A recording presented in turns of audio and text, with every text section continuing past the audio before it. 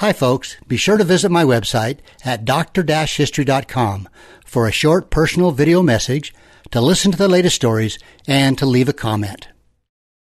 Now, without further ado, my dear friend, here he is, Dr. History. Good morning, Zeb. How you doing today? I am good, my dear friend. Good. Beautiful day out there. It's nice. Harvest is going on. Can you believe this weather? Oh, it's great for the farmers. I did a little research, and I think we have not had rain, though, since June. I believe it was like the 20th or something. Yeah, it's dry, but, it's great for the farmers. They're not having to fight mud or anything like that. Yeah, but you know what? We do need some rain. We do. Yeah. We do.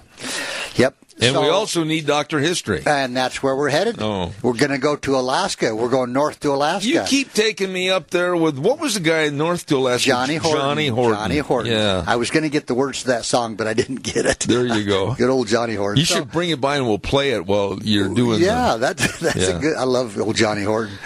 So 1896. Okay, that's when gold was found. And that was also, by the way, congratulations, your birthday. Yeah, isn't that ironic?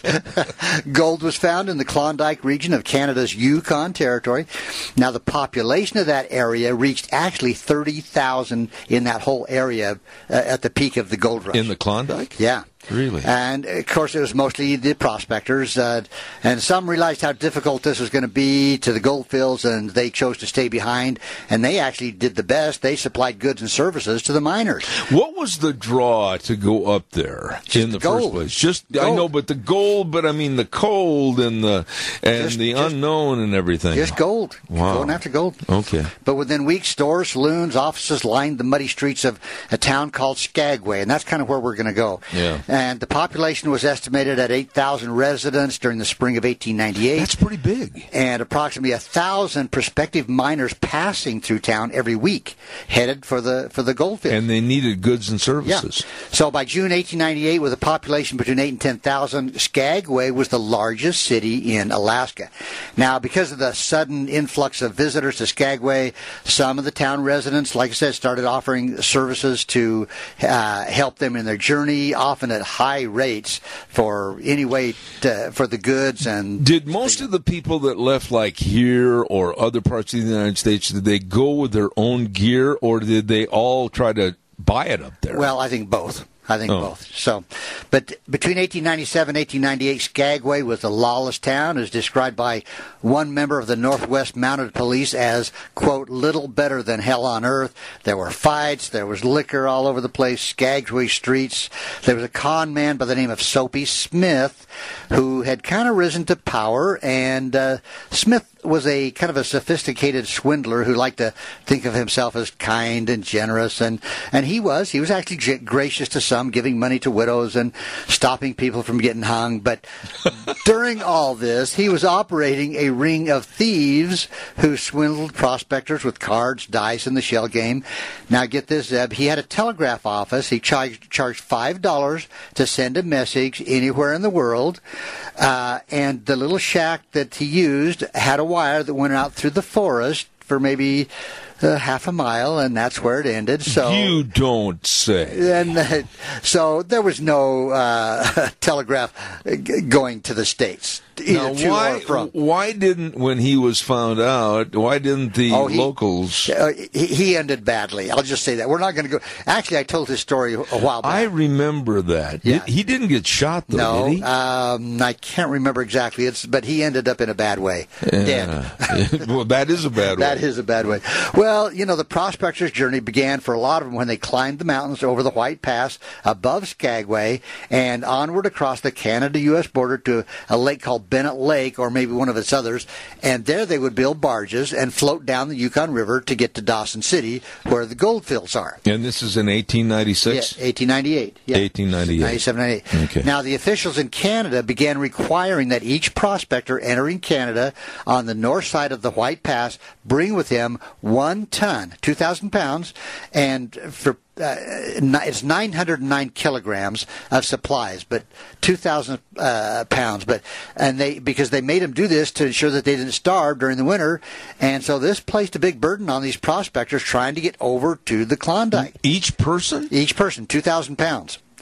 And here's what one Klondiker said, quote, "It was a superhuman effort to transport those thousands of pounds up that narrow, slippery, rocky trail of the pass through boulder-strewn canyons across swampy bottomlands." Now, from Skagway, and I'm going to tell you, folks, if you ever get to Skagway, there's a little museum, and you can go inside there, and they have a display showing what 2,000 pounds of gear would look like. Well, just envision packing a ton of hay. Oh, yeah. And you've got to do this just a little bit at a time. So, but the 26-mile trail over Chilkoot Pass was steep. It was hazardous. Most of the stampeders who gave up did so trying to cross the mountains. They just got to where they said, "I'm done." But in the winter, these stampeders struggled in blizzards, snow, cold temperatures, avalanches. There was actually an avalanche that took out a bunch of them. The trail went up about 1,000 feet in the final half mile, and stampeders climbed what they called the Golden Staircase. And I've got a picture I'll show you here in a minute, Zeb. Have they ever done a movie on that? Not that I know of. But there was a Golden Staircase, 1,500 steps cut in the snow and ice, and they had a guide rope, and stampeders would stack their outfits when they got up the top, then they'd go back down, get some more, come back up, and there was a man that charged a toll for going up the Golden Staircase. And if you stepped out of line to rest, it might be an hour or 2 hours before you could get back in line. Okay, but what about your goods down at the bottom of the hill? Okay, we're going to get to that. Oh. So to move one outfit over the pass, the stampeders packed and cached their goods up to 40 times and hiked up to 1,000 miles. The terrain on the last 4 miles of the trail was too rough for pack animals, and there was discarded supplies littered the trail as they just got rid of the stuff they really didn't need. Okay, now I want to get this straight now. They go so far up. Right. And then they drop their goods off. Then go back and get some more. And then go back and get some more. Bring it up, then go back and get some more. Just piggyback it, up and back, up and back. How in the world did one man take care of all that? They didn't. That's where things got a little hairy. Okay, the best thing you could do is partner up with, say, 4 or 5 guys, because if you didn't, when you got back to your gear, one end or the other, it might be gone. Gone. Yeah, it may be stolen, and that's kind of lead us into our story today. All right. Now the plot thickens. It does, but. You know, they say that no one can really describe the hardships endured by these early gold rushers that traveled this Chilkoot Pass. Now, there were some pack animals, but they basically rode them into the ground till they were gone. They were dead. Didn't you tell me at one time we were talking about the Klondike and everything that there were, I hate to sound gruesome, but literally bodies upon bodies of dead horses and mules and everything? And some actually, they think even actually committed suicide by stepping off the trail and just tumbling down to the bottom of the hill. Wow. So, okay, this is a story about murder on the Chilkoot. Oh. All right? So, anyone who ever carried as much as 1 pound over the Chilkoot Pass Trail on the way to the Klondike during the gold rush of 1897-98, they were pretty touchy about their supplies. And if those supplies happened to be stolen after a prospector had carried them so far, bad news for the thief if he was caught. Okay? Now, there's a man named Hansen, and he was flogged on Chilkoot Pass, and his partner, Wellington, committed suicide. Now, let me keep going here. You're going to have to decide if he really committed suicide, or was he gunned down. So here's what happened. These 2 guys were nabbed in February 1898 by a group of miners and charged with the theft from a cache along the trail. Both men were transients on the trail with little to identify them other than their names. There was a man called Dean who was also arrested, but Wellington and Hansen were the ones that were going to go on trial here. All right? Wellington and Hansen. Wellington and Hansen. So the trial was really just a meeting of a group of men selected to hear the evidence and make the final sentence. Time was of the essence, and during the gold rush, and miners weren't prone to hang around over legal technicalities. They just wanted to get things over and done. They didn't hang around. Well, Wellington's turn came up after, and he wasn't so lucky. When he saw... Now, picture this, Zeb. This is a little weird. When he saw that he would be found guilty, he bolted from the miners and ran down the Chilkoot Trail. So we weren't in a building. We weren't in a Oh, they were courthouse. outside. Yeah, they were outside having this trial. So he right on the trail. Yeah. So he jumped up and took off running down the trail. Well, the Skagway News printed what followed as they heard it. It was straightforward reporting. It said, but what was left unsaid points to the probability that the miners probably killed Wellington on the trail and covered it up with the story that he took off running. Okay, so let me keep going here. The miners said they were completely surprised by Wellington's dash for freedom and that for an instant not a shot was fired in his direction. Finally, someone recovered enough to fire a shot over his head. Wellington turned around, fired back at the miners, and they dropped down to the snow. They didn't want to get shot. So Wellington started to run again, and the miners reported that before he had gone many yards, he put his revolver to his head and killed himself. He dropped in his tracks, stone dead, according to the newspaper. According to the newspaper. Okay, so let's keep going here, Zeb. Yeah. Okay. I'm trying to envision what this trail looked like. Well, I'll show you a picture here in a minute. Okay, so now, what one leads you to wonder, if Wellington had been captured and given a trial, why was he allowed to keep his gun? Yeah, it was the first question I had. Okay. Now, or if he had a good start running down the trail, why did he suddenly turn around and shoot himself? I mean, he was getting away. He was running. Yeah. So it may have been, of course, because he was afraid of the punishment he was going to receive, or it might have been that Wellington never ran anywhere but was shot right on the spot by the miners. You think? That makes a little more sense. Yeah. And more than likely, in this case, they killed Wellington and did not want to get into an argument with the authorities over the legality, quote, I guess, of the matter. So events which happened later tend to substantiate this theory that they probably just shot him. You know, get it over with. I hate to bother you, but this is so interesting to me. You said that they had to bring all this gear. Right. Okay. Now, with all the literally thousands of miners that were making this trek up this hillside, where did they store all the gear? Did they have No, they just stacked it in a pile. But they had to be stacking it on top of other people's equipment. Well, they just had to find a spot somewhere off the trail. Wow. To stack it. So let me continue with this. Wellington is dead now. All right. He's gone to the great snowball in the sky. So Hanson, the other guy, they were all set to hang him from one of the poles of the tramway. And when someone suggested it might be better just to flog the man, okay? So one miner said, this would set an example to other would-be thieves if we just whipped this guy. Yeah. So that's what they decided to do. They got a guy that was didn't hesitate to want to whip this guy, and they started beating this guy on the back. Welts on his back. I mean, it was horrible. I mean, blood, and it was bad. And what's interesting is Hanson, the guy being whipped, never said a word. And after 15 lashes had been given, a doctor checked his pulse and nodded that the whipping could continue. He was still alive. Well, so, how many whips or welts was he supposed to get? I don't know.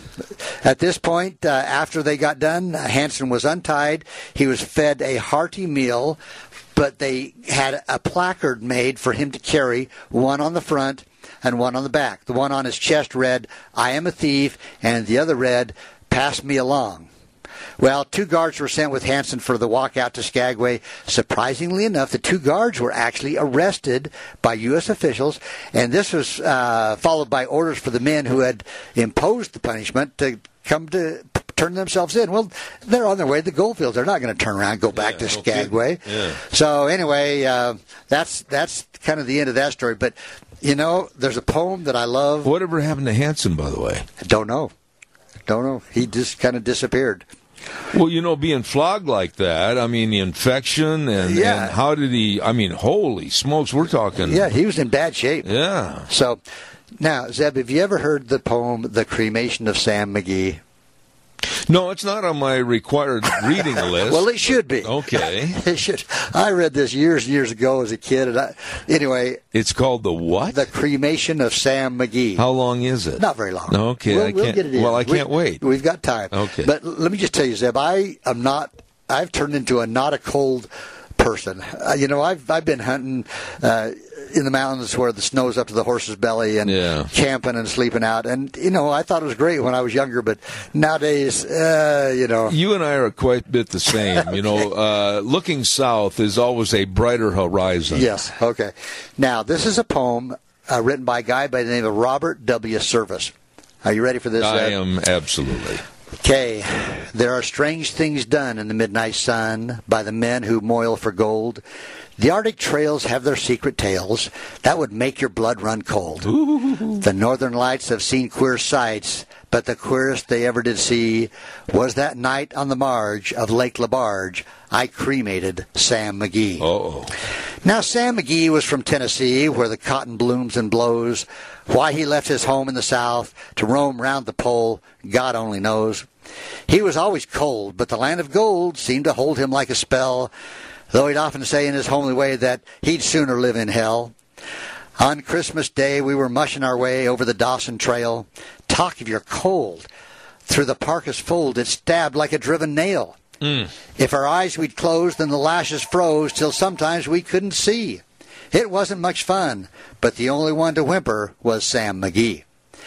And that very night, as we lay packed tight in our robes beneath the snow, and the dogs were fed and the stars o'erhead were dancing heel and toe, he turned to me and, "Cap," he says, "I'll cash in this trip, I guess, and if I do, I'm asking that you won't refuse my last request."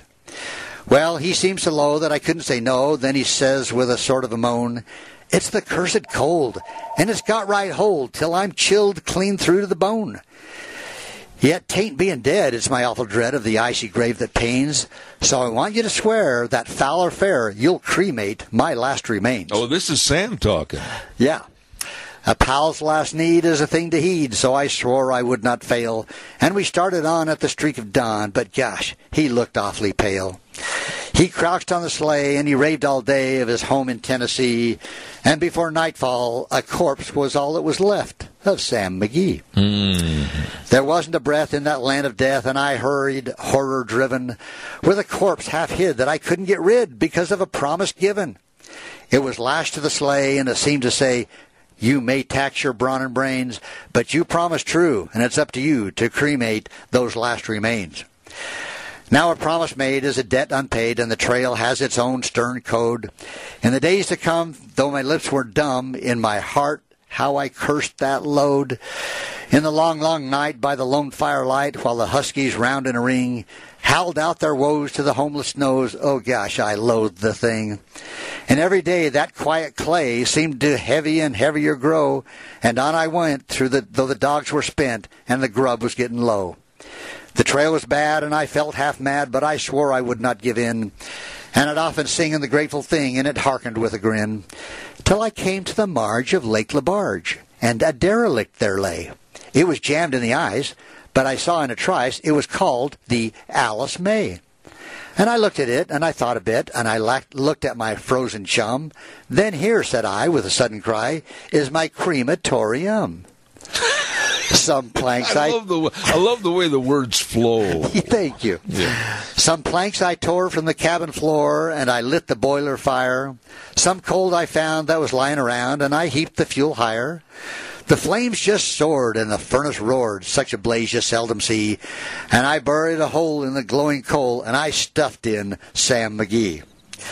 Then I made a hike, for I didn't like to hear him sizzle so. Oh, and the heavens... And the heavens scowled, and the huskies howled, and the wind began to blow. Crispy critters! Yeah. It was icy cold, but the hot sweat rolled down my cheeks, and I don't know why. And the greasy smoke in the inky cloak went streaking down the sky.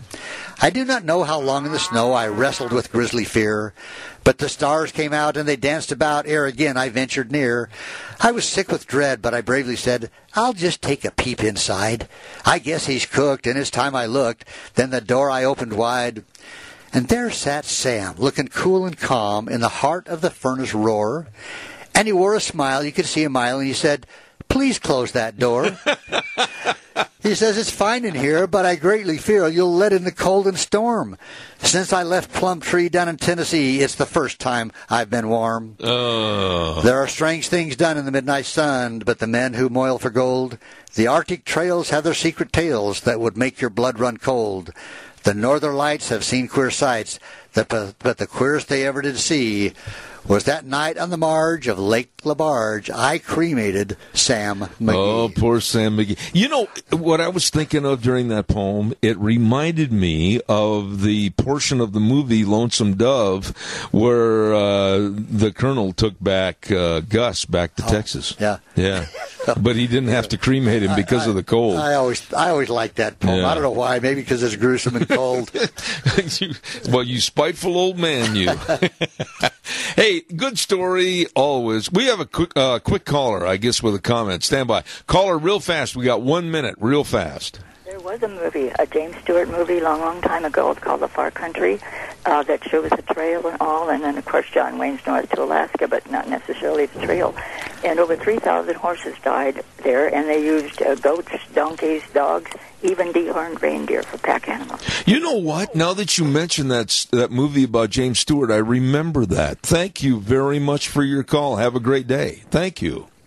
She's right. Yes. I remember that. Yeah, we did a story a while back about, I think we called it Dead Horse Pass or White Pass, and talked about the animals that were just driven and There couldn't have been any forage or anything for them. No, that was the problem. They couldn't feed them, really. Oh, my And they just ran them till they dropped dead. Oh, my. So. Well, you did it again, Doc. What are we going to talk about next week? I'm sure you have it planned. I do. Are you going to be here next week? Yes, I'll be here next week. Okay. Yep. Very important day. Yes, it is. It is. And I'll be there. Okay. I'll be here. Wherever I need to be, that's where I'll be. All right, good. Doctor History. I had somebody that called the other night from, oh my goodness, was it Missouri? No, Indiana. And they listen. Oh, is that right? Every week. And they wanted to say hello to you. Well, that's great. I appreciate comments from the listeners. Yeah. Anybody. That's great. All Thank right. you. Take care of yourself.